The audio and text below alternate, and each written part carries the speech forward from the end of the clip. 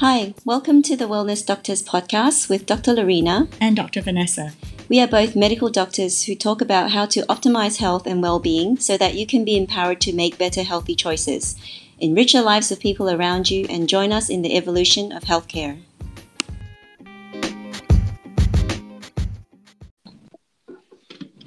Hello. Hi. How are you? I'm good. There's a lot of thunder and rain going on here. You might hear some thunder noises in the background. Can you share some rain with Australia? We are dying of thirst here. I know. It's hot. It was very, very hot, over 30 degrees this morning. And then just 15 minutes ago, there was lightning, cloud, and then just now pouring rain. Oh, that's typical of tropical places. Yeah. Yes, I'm not complaining. I'm just grateful for the relief of the hot weather. Yes. Well, hopefully we'll get some. Hopefully, yeah. Yeah. Because every time I mention I'm going to Australia, the first thing that comes up is, oh, how's the fire? And I'm well, it's really sad to see animals burnt alive and, complete ecosystem destructed. But I learned nature is very resilient. So there are certain plants or trees that only fruit when there is intense heat. So they will hold on to their seeds until there's a bushfire, and it'll pop and spread the seeds. Because the idea is, well, if there's so much competition, there's no point really spreading your seeds because they can't take ground and have enough nutrients to support it. But when you've burnt off its competition and that decomposes to provide nutrients, then the new saplings grow. So it's amazing how nature's figured this out. Yeah, it's natural culling. Yeah, natural, evolution and selection for the strongest. So I'm always in awe of how nature always has these little tricks up its sleeve. And recently you were up the mountain, climbed up Mount Kosciuszko. Finally backed one peak out of the 7 continents. Yeah, back the shortest one. That was great. Yeah, it's really nice. Anybody who wants to visit Mount Kosciuszko, highly recommended. Super easy hike, not strenuous at all, and you can tag something off your bucket list. Cool, great. And talking about climbing up a mountain in hot weather and being sun exposed, today's topic is about skin health. Yes, so I know you're the expert on here, so I'm going to fire a few questions and let you explain to the audience because I'm probably as clueless as most people. So let's talk about the sun and UVA versus UVB rays because we're talking about sun exposure and the effect. Yeah, so it's interesting because in Australia, you're probably just hearing the thunder right now. Yeah, I'm in the top floor of the villa, so please bear with me. We can still hear you. Yeah. So talking about sun exposure, the sun contains both UVA and UVB. And a lot of the times when you're exposed to the sun, you get sunburns if you're exposed for too long. And that actually depends on your skin type. So if you have a lighter skin type, then you can't really stay in the sun for too long before you start to get redness of the skin. So that becomes like a sunburn or sun damage. And that sun damage actually accumulates over time. So if you keep exposing yourself to excessive amounts of sun where you get that redness, burning, pain, then as you start to get older, you will start to exhibit side effects or long-term effects of sun exposure. So the least life-threatening or the least dangerous is basically sunspots. So colors like freckles of the skin, discoloration, uneven skin tone, wrinkling. So that's more of the cosmetic kind of side effects. Then you've got the more dangerous types of side effects, which are skin cancers. So there are several different types. There's the squamous cell skin cancers, there's the basal cell carcinomas, and there are the melanomas, which is more of the serious one, because those are the ones that can, more aggressive, can spread to the rest of your body, can go into your bones, into your brain, into your lungs. So they can actually spread internally. In medical school, they teach you in your squamous cell, basal cell, they're generally localized, so you see them on the skin. But with melanomas, they can present as a secondary metastasis. So you find them in your spine, or somewhere else in the liver, and you don't know where the primary is. And then unless you do a biopsy and see that it's actually a skin cell, and sometimes you find like this tiny little black dot somewhere down, your leg, and that was the primary. You would never have guessed.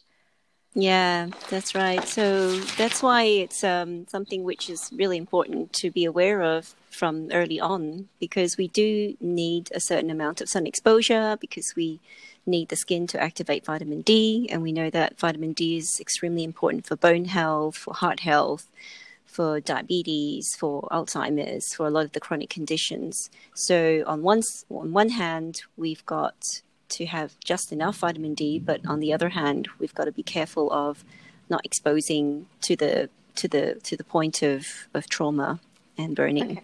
I've got so many questions. So I learned that UVA is A for aging and UVB, B for burning. Is that still correct?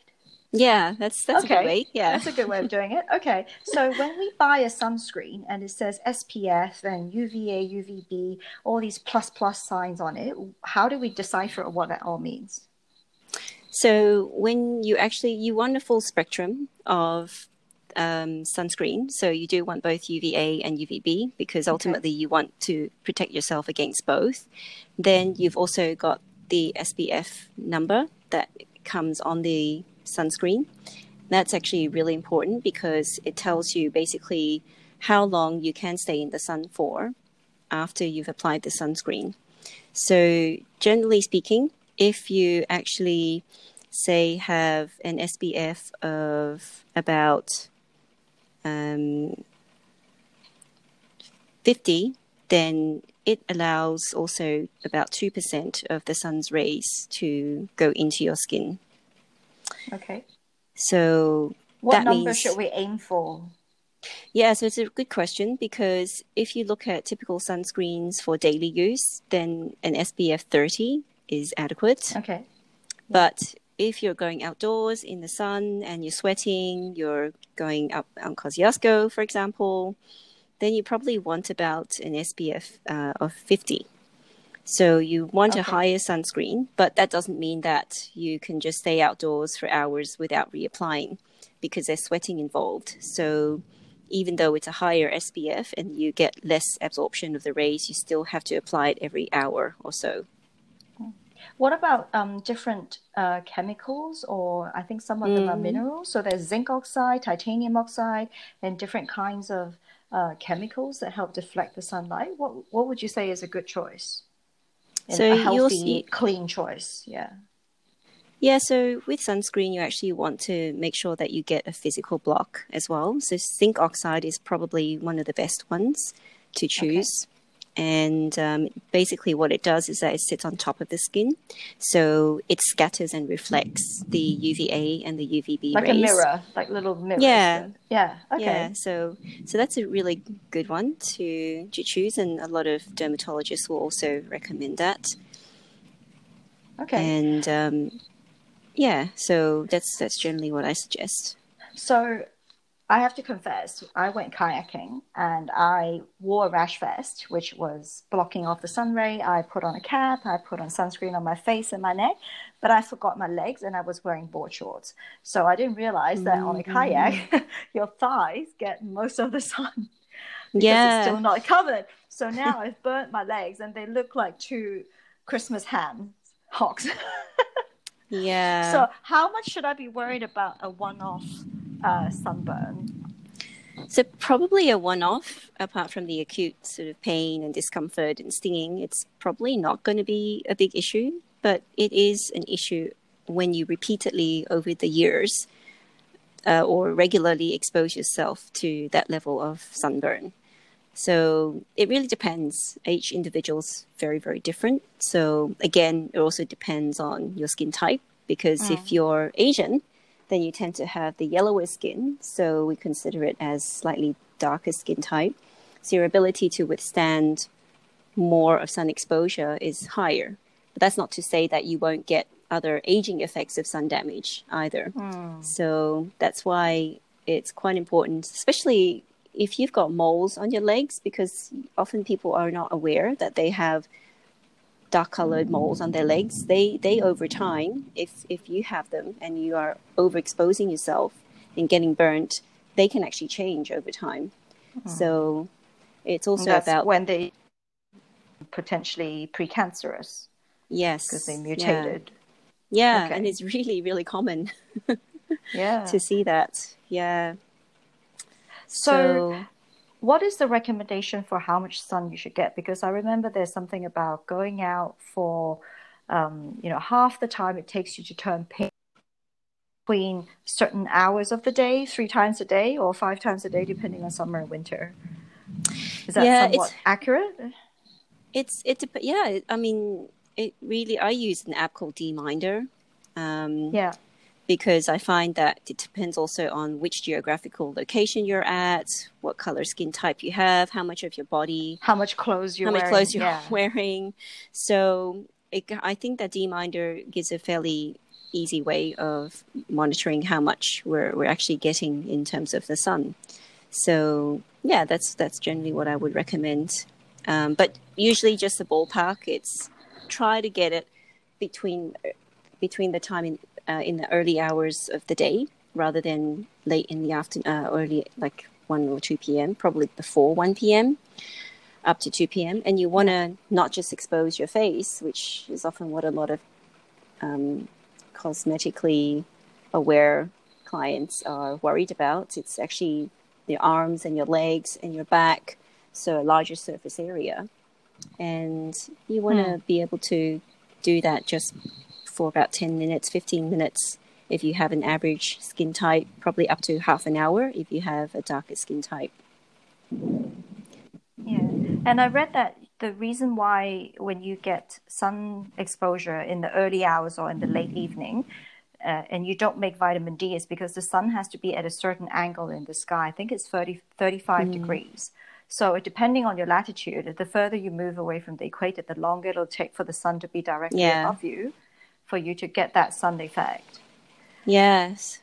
And the second thing about the DMinder I found really helpful was I used it for a while to track, and I measured my vitamin D levels in my serum at the time as well, because I had very low vitamin D when I first found out.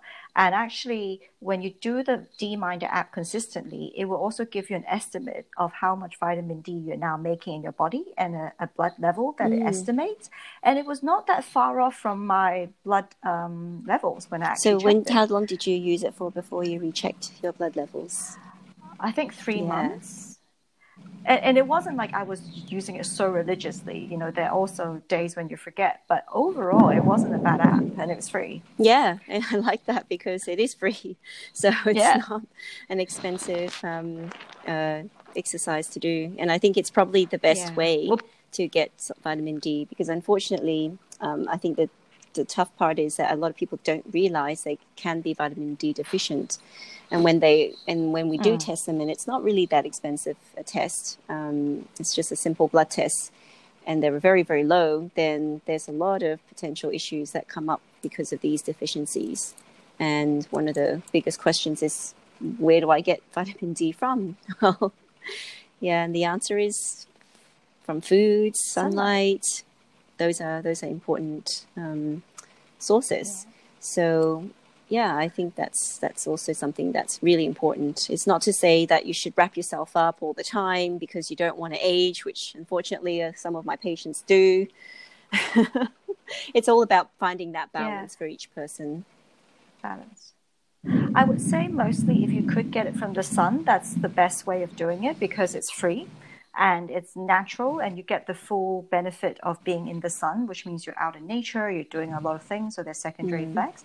The second source is probably from food, and because vitamin D is a fat-soluble vitamin, you generally find it in foods that are somewhat fatty. For example, oily fish like wild-caught salmon, caviar is a good source, egg yolks are a good source, liver is a very good source. So if you're eating some of these foods, you are getting some vitamin D as well. And I think the last resort is if you really can't access sunlight and you're not eating enough to replenish or raise your vitamin D level, then you might have to supplement.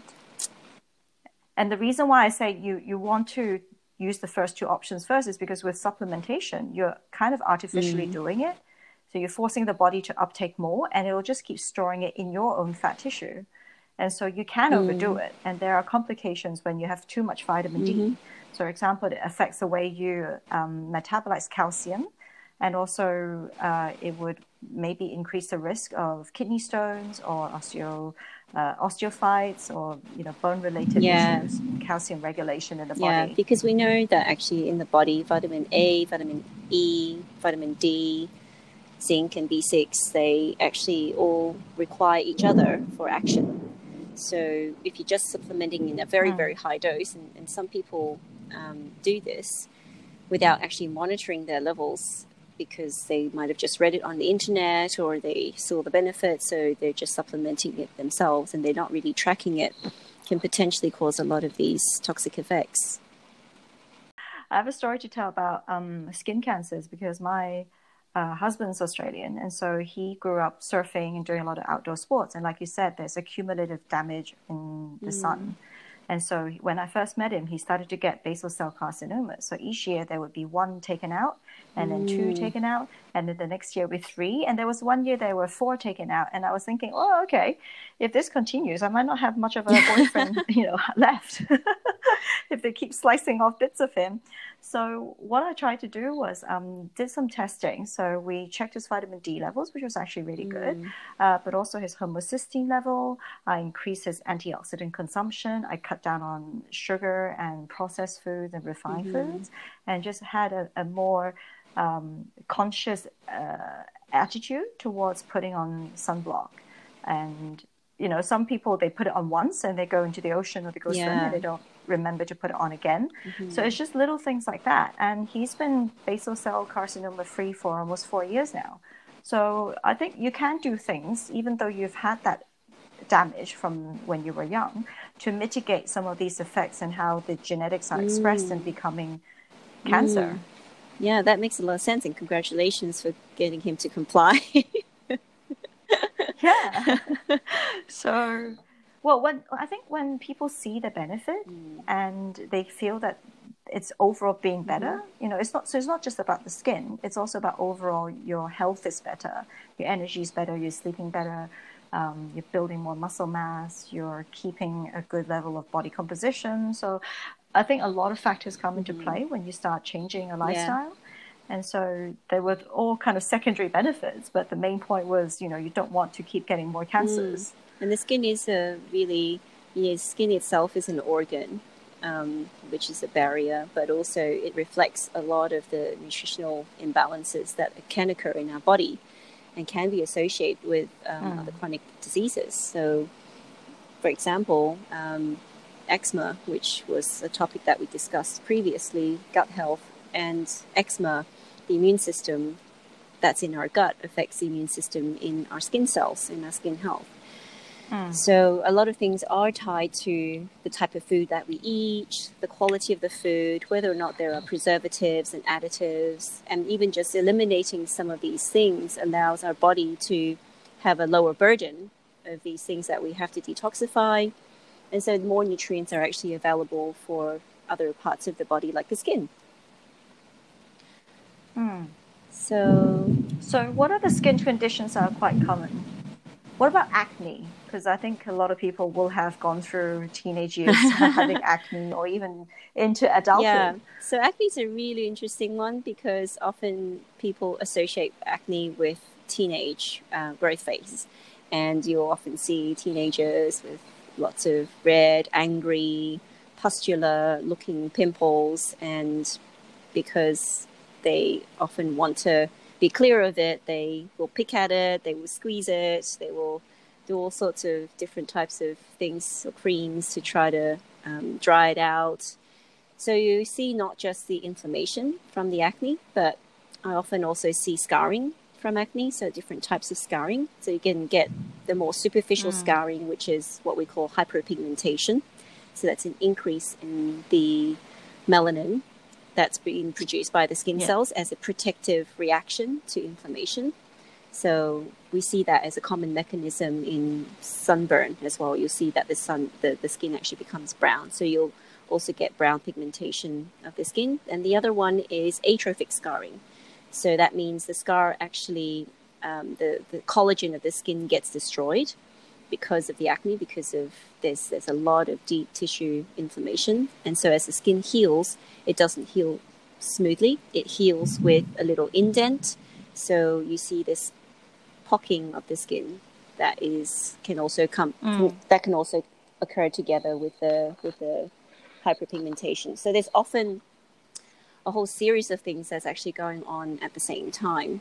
So to deal with that, the first thing is to control the inflammation.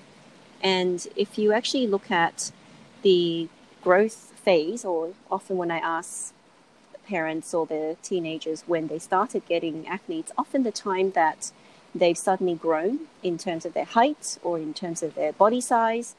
And zinc is actually a really important mineral when it comes to making sure that the skin heals. And it's also a really important mineral in defense against infections. And acne is often associated with a bacteria called Propionibacterium acnes, or the short form P. acnes. So I'm trying to talk over this thunder that's just occurring.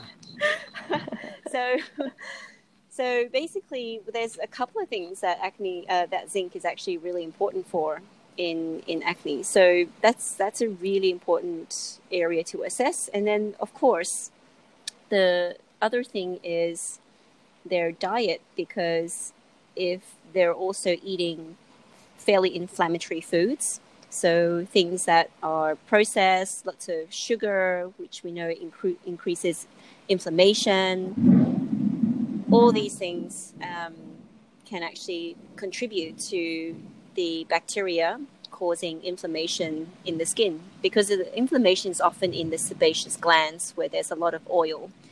And if the oil itself doesn't get utilized properly and it becomes very inflamed, so there's an imbalance of the healthy fatty acids like omega-3 fatty acids versus omega-6 fatty acids, then you've got this recipe for disaster.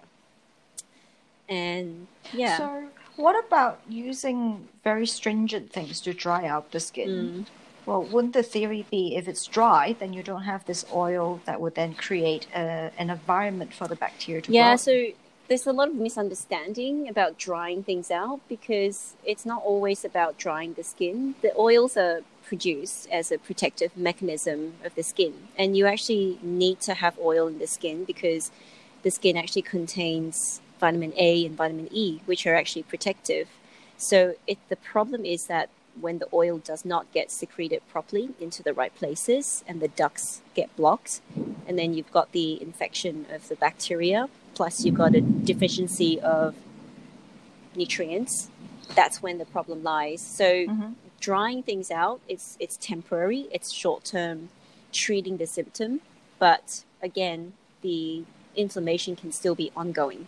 So that's why sometimes if you over dry the skin by using topical treatments, you can actually become much more susceptible to more inflammation. You can get a rebound effect after you stop the topicals.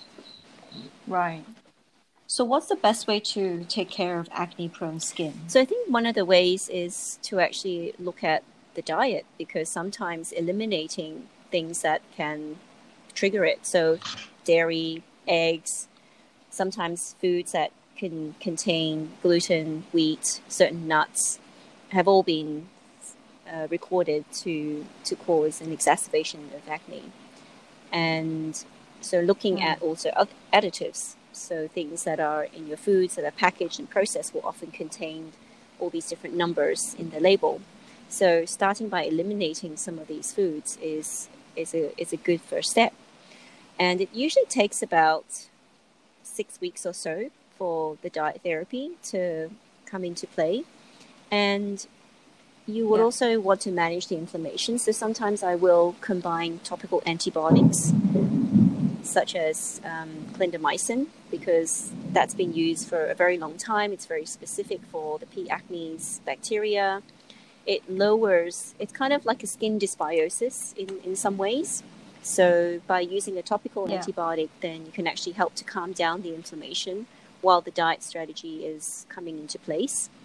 And also you can use topical zinc as a solution. Mm-hmm. So that also helps in terms of repairing and minimizing scar formation.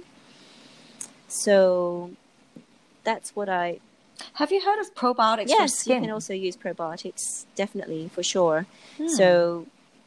Are they a specific type? No, at the moment, generally, they haven't really found a specific one for acne or rosacea. So I put them both in the kind of same category. So any kind of probiotics could be very helpful. And also even digestive enzymes, because a lot of the times if you actually look at people's nails, so when I look at their face and skin, I also look at their nails and I look for signs of protein or zinc deficiency. So you'll see white spots on the nails. You can also see some ridging on the nails, and you might also see some brittle nails. So if they have that, then I'll ask about their diet and I'll ask about their gut symptoms. Do they have bloating? Do they have food sensitivities? Have they had a course of antibiotics in the past that's then triggered some of their gut symptoms? And if they have all these other issues, then I'd actually go and look at how do we help to improve the balance, the function of the gut. So things that... Were you talking about oral probiotics? Because I also know there are topical probiotics. Yeah. Have you had any experience with those? I've not used the topical, but I've definitely used the oral very, very frequently, because a lot of the patients that I see often have also irritable bowel syndrome, and they also have skin problems. So I do give probiotics. Because what probiotics do in the gut is they actually help to modulate something called substance P. And substance P is actually an inflammatory mediator in the gut. And this mediator in the skin, it's also called substance P. And also actually helps to mediate the inflammation that's due to P. acnes. So if there's a gut-skin axis that has been described in a paper by Dr. Alan Gabby, and so he advocates using oral probiotics as a trial for people with acne or any kind of inflammatory skin condition.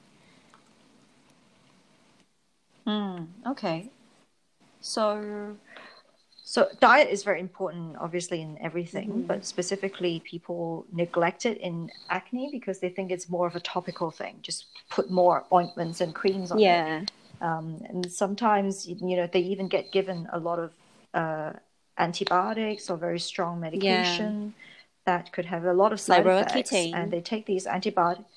Roaccutane in terms of psychiatry, the first thing that rings of alarm bells is the increased risk of suicide and suicidal thoughts. So long-term antibiotics is generally not a good thing. And I think, if we are more aware that there are other ways that can help, even though the results might not be as fast, but you can get definitely more long-lasting results that are overall healthier for your body. Yeah, and to be honest, I've worked with patients who've come to see me and they have been taking Roaccutane for a number of years. And what I found is that they will have some type of gut dysbiosis. And when we actually do the testing, we improve the balance of healthy gut flora and improve their nutrient absorption, they actually have significantly reduced their dose of Roaccutane. For example, I had a patient who was taking 80 milligrams, which is a fairly high dose, for a number of years. And so his doctor was great. Like, he was regularly having his liver function test monitored. So that was never a problem. But the patient also knew that he didn't want to do this for long term. So he came to see me for other things. But effectively, after about 3 months, he was able to reduce his dose to 20 milligrams, which is the safer level. And I think the plan is to continue to work on things like in his diet, his inflammatory markers, because they were still quite high at the time. So improving his levels of B12 and folic acid was the next step. So that's something which hopefully, perhaps after a couple of months, he'd be able to try to wean off the Roaccutane eventually. So keeping him on the 20 milligram dose is probably more desirable than continuously having him on an 80 milligrams, because at that dose he was also experiencing a lot of dryness of the skin, which he really didn't want to be experiencing. Okay. What other skin conditions are very common in your practice? See a lot of rosacea.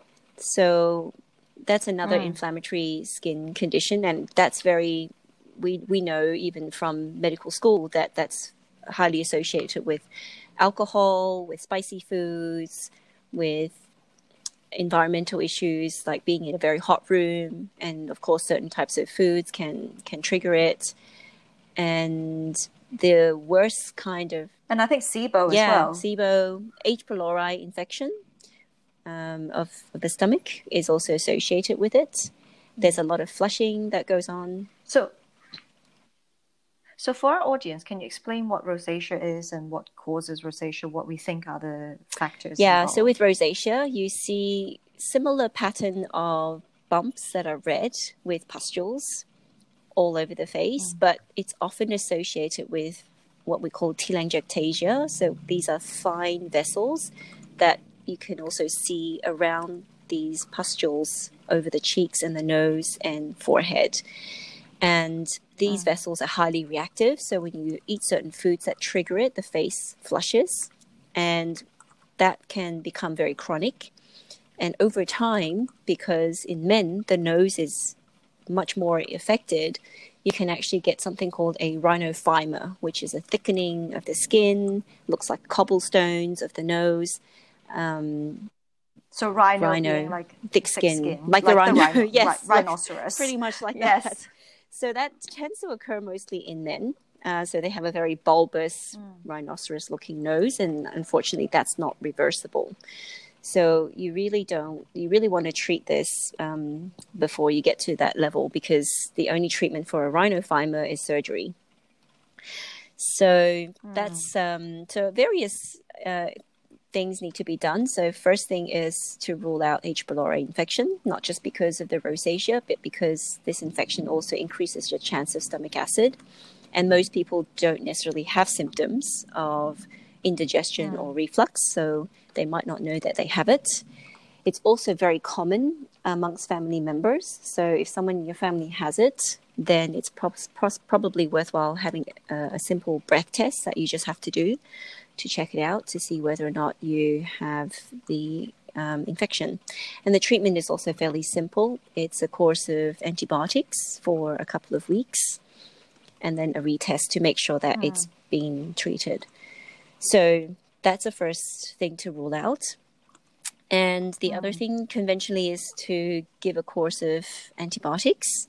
But like I said before, we want to also look at the entire patient. So if they have the nail issues, if they've got dry skin, if they've got gut symptoms, we want to replace some nutrients. And again, zinc comes in because zinc is not just good for the skin health, but it also helps to make adequate amounts of stomach acid. And that's important because stomach acid will help prevent the H. pylori from coming back, and it also helps with the mucus lining of the stomach, so you get better absorption of nutrients.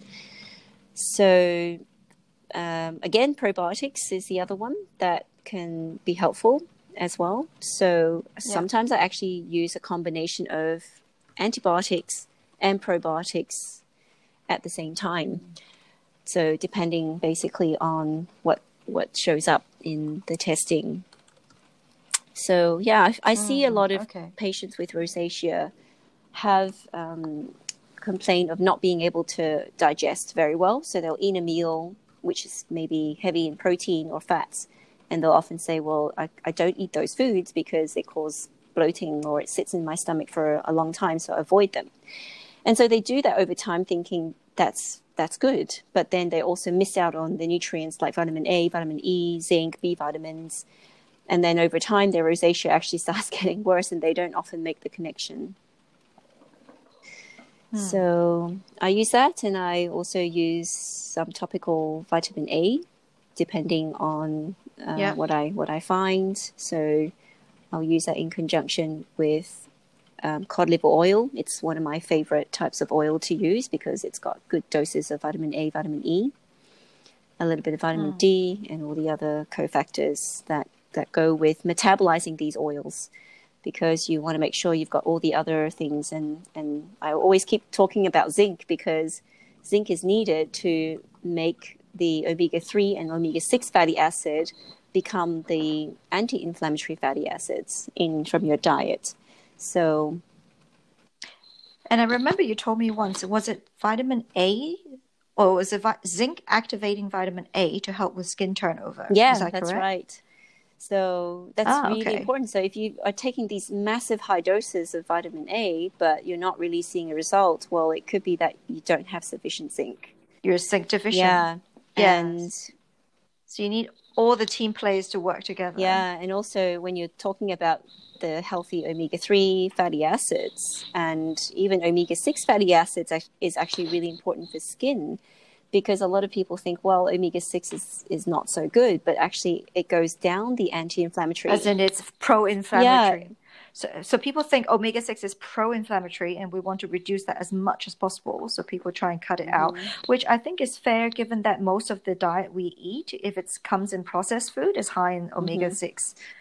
But what you're saying is omega-6 is important. Is there a specific type of omega-6? It's more the anti-inflammatory type. So it gets converted in your body via an enzyme called delta-6 desaturase, which is the same enzyme that converts omega-3 into the anti-inflammatory pathways. So that's why you need to have adequate omega-3 to make the omega-6 pathway go down anti-inflammatory pathways, but they can compete for each other. And so if you're zinc deficient, you're not going to get the effects of either of them. So there's a hierarchy there. So you want to make sure you've got enough zinc on board, and then you want to make sure that you've got a good balance of the omega-3 and omega-6 fatty acids. So is the omega-6 arachidonic acid? Is it the things that you find in evening primrose oil or borage oil? Yeah, so arachidonic acid is the inflammatory part of omega-6 fatty acids, but you've also got the anti-inflammatory prostaglandins. So the omega-6 will go down the prostaglandin pathway as well, and then you'll actually get the anti-inflammatory effects. Okay, so what are we looking for in terms of omega-6? Like for the listeners, if they want to get some supplement or something that helps with the omega-6, what are they trying to look for? What supplements is helpful? Gamma-linolenic acid, for example, is a good source of omega-6. So you can get that from in evening primrose oil, borage oil.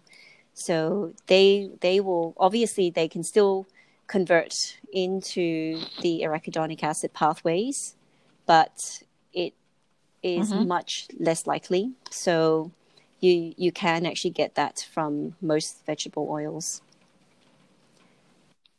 And is that dependent on your lifestyle? So if you have a less inflammatory lifestyle, the body needs to make less inflammatory stuff. Yeah. So it will divert it down the better pathway of GLA. Yeah. So again, like the anti-inflammatory pathway. Yeah. So that's why even with taking the gamma-linolenic acid, you still want to have sufficient omega-3 first before you do that. Otherwise, what it does, it will actually cause the desaturase enzyme to go down into the inflammatory pathway. It hijacks that process. Okay, so there's a bit of a competition there. Yeah, so sometimes I think we just focus on omega-3, but I have also seen the evening primrose work really well especially for women who have the premenstrual kind of acne breakouts. Yeah, I remember that working quite well for me. Yeah, so again, because those fatty acids are also needed for hormonal production. So progesterone in the second half of the cycle is actually anti-inflammatory. So if you're supporting that particular pathway, then you're getting the benefits of the hormones acting on the skin as well. So yeah, there are lots of different layers to inflammatory skin conditions, acne and rosacea. Well, I guess there's also one aspect, which is psychological stress, because a lot of people would say that when they're stressed, they break out in acne. Yeah, and again, it's a question of what's happening to the gut when you're under stress, because we know that gut permeability increases when you're under stress. So when you're stressed, you're also craving more sugary foods and more processed foods. So there's multiple areas where the response to stress can also be contributing to the inflammation and the process of skin health. So what would you say is a very like a routine or a kind of a protocol or regimen that most people can follow that would bring about the best effects for skin health? We're not talking about just cosmetics or the pathology of cancer, but what would you generally advise someone? Yeah, well, a lot of the times it really starts from diet. And I remember a patient who came to me, and she was in her mid-50s, school teacher, and she came because she was really tired and she felt her skin was very dull, almost tinging on a yellowish, grayish color. So she wasn't coming to me directly because of the skin, but she was saying that she could tell that her health wasn't optimal because she could see her skin was just really dry and dull. So the first thing I said was, well, what are you eating in terms of food? So she was just eating sandwiches and fast foods and packaged foods and drinking lots of coffee. She was stressed at work. And so one of the things I said was, well, could you actually have a plate of colorful vegetables? That's the color of the rainbow, because with the color of the rainbow, you're getting your yellow vegetables, which is where your beta carotene is. And then you're getting red colors, which is where you get your lycopenes. And you're getting your blue colors, which is your anthocyanidins. So these are all flavonoids and antioxidants that nature provides for us. So getting her to just eat a plate of vegetables, I wasn't changing anything else. I said, if you didn't change anything else and you just ate a colorful plate of vegetables once a day or as frequently as possible, you could have a really drastic change. And after about 2 weeks, she actually did that. She came back to see me and her skin was actually glowing. So I was surprised. I said, wow, you look fantastic. Like you look great. And she was really happy too, because she started to notice, even at the age of 50, without using any expensive products like La Mer or Chanel or buying anything over-the-counter beauty products. Or any expensive... It was machines and lasers and all that. She didn't even need any injections from me or any of the other aesthetic protocols, but just changing that had made a huge difference to how she was feeling in terms of her energy and in terms of her digestion and her skin. So there's a lot to be said about making sure initially that people get into the habit of having as many colorful vegetables and fruits as much as possible. So that's one thing that I would start off with. And the second is to make sure that we have good digestive function and we're chewing our foods. We're incorporating healthy fats from nuts and seeds and good quality animal protein, grass-fed, wild-caught fish, because you really want to get the best nutrients without all the chemicals and pesticides. And slowly incorporating those foods into the diet, because often a lot of patients will say, well, I want to protect my skin, so I'm not going to go in the sun.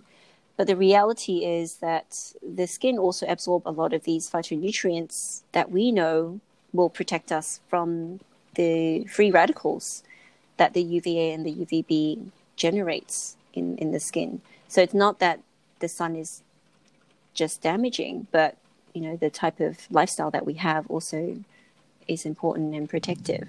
And that goes with wrinkles as well. So if you're getting less and less collagen as we age, one of the things is that our ability to make more collagen from signaling molecules also degenerates. So we're not getting that signaling. So things like zinc and copper are really important for that signal to occur effectively. So that's why in Chinese culture, if you go to the health food store, you'll actually get oral collagen peptides that are on the shelf, and it's on a lot of shelves in Asia. So one of the things that people get confused about is, does that collagen get into the skin? Well, it actually doesn't. What the collagen does is when you take it orally, it actually upregulates the pathways that stimulates your own body to make more collagen in your tissues. So that's not specific just to the skin, but it's also to your bones, your tendons, your ligaments, your cartilage. So it's actually everywhere. So I think getting...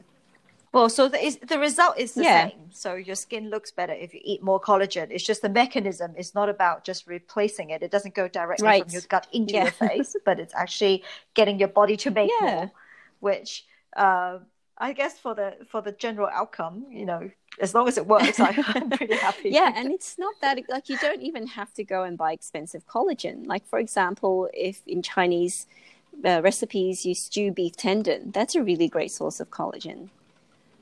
Chicken feet soup, for example, that's a really great source of collagen. Or bone broth, you know, for some people who, So, and it's easy enough to even buy collagen supplements or powders that you can add to smoothies. Or I love making Jello with gelatin. Yeah, that's a good source. And putting a little bit of fruit in it, and then it becomes a bit of a dessert. So it's not so hard to try and fit it into your diet. It just becomes part of your meal. So there's so many different ways of getting collagen. And the important thing also is to have it with vitamin C when you're having collagen, because that helps improve the absorption of collagen. So that's a really great way from food of getting it. And so my fruit jello, basically. So that's so many different ways of getting it from food. And I often have patients ask me about my own diet and skincare routine. I actually am very, very lazy. So I have to admit that I never use a face mask at any point in time, because I just don't have the spare 15 minutes where I'm just lying down and doing nothing. I find that very, very difficult. So but I do make sure that if I'm going out in the sun, that I use good quality sunscreen, that I hydrate my skin, that I use good quality topical antioxidants that contain zinc and copper and all the other amino acids. But mostly it is really from eating a whole food diet. And if I put my own skin under a UV black light to look at pigmentation, I actually don't really have a lot of freckles or pigmentation in my skin, because a lot of these phytonutrients are quite protective. Oh, so speaking of freckles, my mom, my sister, and I all have freckles, which you know. Is it somewhat genetic? I mean, is that so I'm not doing something well enough, or is it potentially just the family skin? Asian skin is actually quite interesting, because there is a condition called the nevus of Hori, which is common amongst lighter skin type, Asian skin type, and yellow skin type. And this is actually, there is a genetic and hormonal component to it. So they can come in various different colors. So some are bilateral brown pigments that look like freckles, but they're very symmetrical on both sides of the cheek. And then you'll get ones that look more like a grayish kind of color that also have the same pattern. So those are also genetic. And that usually appears in your early teens or 20s. And you'll also see it across the family. Yeah, I had it. Yeah, I had it very young. Yeah. So and of course, again, if you go in the sun, these pigmented cells will also produce more melanin. So they do get darker in the sun. So often they are confused with freckles, whereas freckles are actually just in the top layer of the skin. So the nevus of Hori actually goes below that, and they're often in the dermis. And because of the hormonal component and the genetic component, even after treatment, they can come back. So when I say treatment, they can be anything from topical bleaching agents to laser therapy. So I will often use a combination of both topical bleaching and also some laser therapy. And some patients, they probably will have no recurrence for 5 to 10 years, but some will have a bit of recurrence depending, because if they have children, then their hormones also changes and fluctuates, then they can have a recurrence of those pigments as well. So sometimes it's a combination of different types of treatments, and a lot of people are quite different. So the treatment for nevus of Hori can respond very, very well to laser therapy.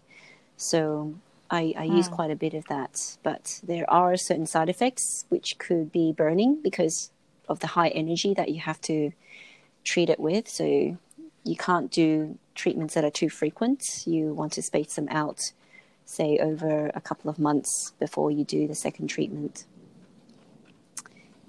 So so any kind of laser treatment in the meantime, you also want to make sure you have good photoprotection, that you're not overexposing your skin, because after these treatments, your skin is often more sensitive to light as well.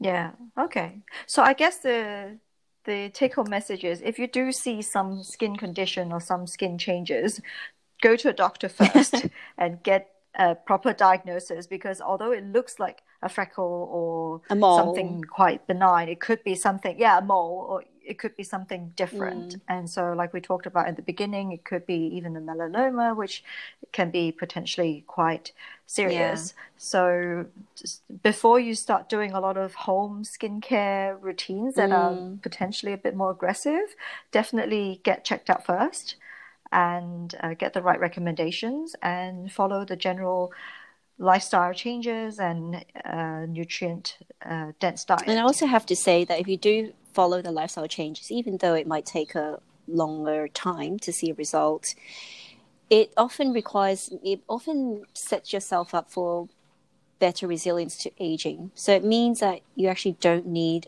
as many treatments as frequently as somebody who hasn't really looked after their skin. And I see this really a lot in my patient pool. Those who've done the lifestyle changes and they're just coming in for maintenance, and 10 years down the track, they still look exactly the same as they did when they were 30 years old, but now they're 40. Yeah. So I guess that's quite a lot we've covered today. So broad spectrum of skin conditions. So thank you so much, Lorena. I've learned a lot today. And I hope our listeners also found it very helpful. So, well, I seem to hear that the thunderstorm has stopped. So I guess you can go and enjoy the rest of the day. the rest of the day outdoors again. And hopefully you'll also stay cool down under. This is and I definitely put on sunscreen now. Just think about all the money that you'll be saving. Yes, down the road. All right, great. Thanks, Vanessa. All right, see you next time. Bye. Thank you. Bye.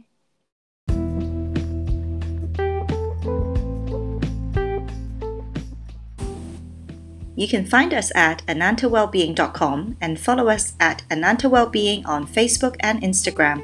If you like our podcast, please give us a 5-star review to help other like-minded people find us.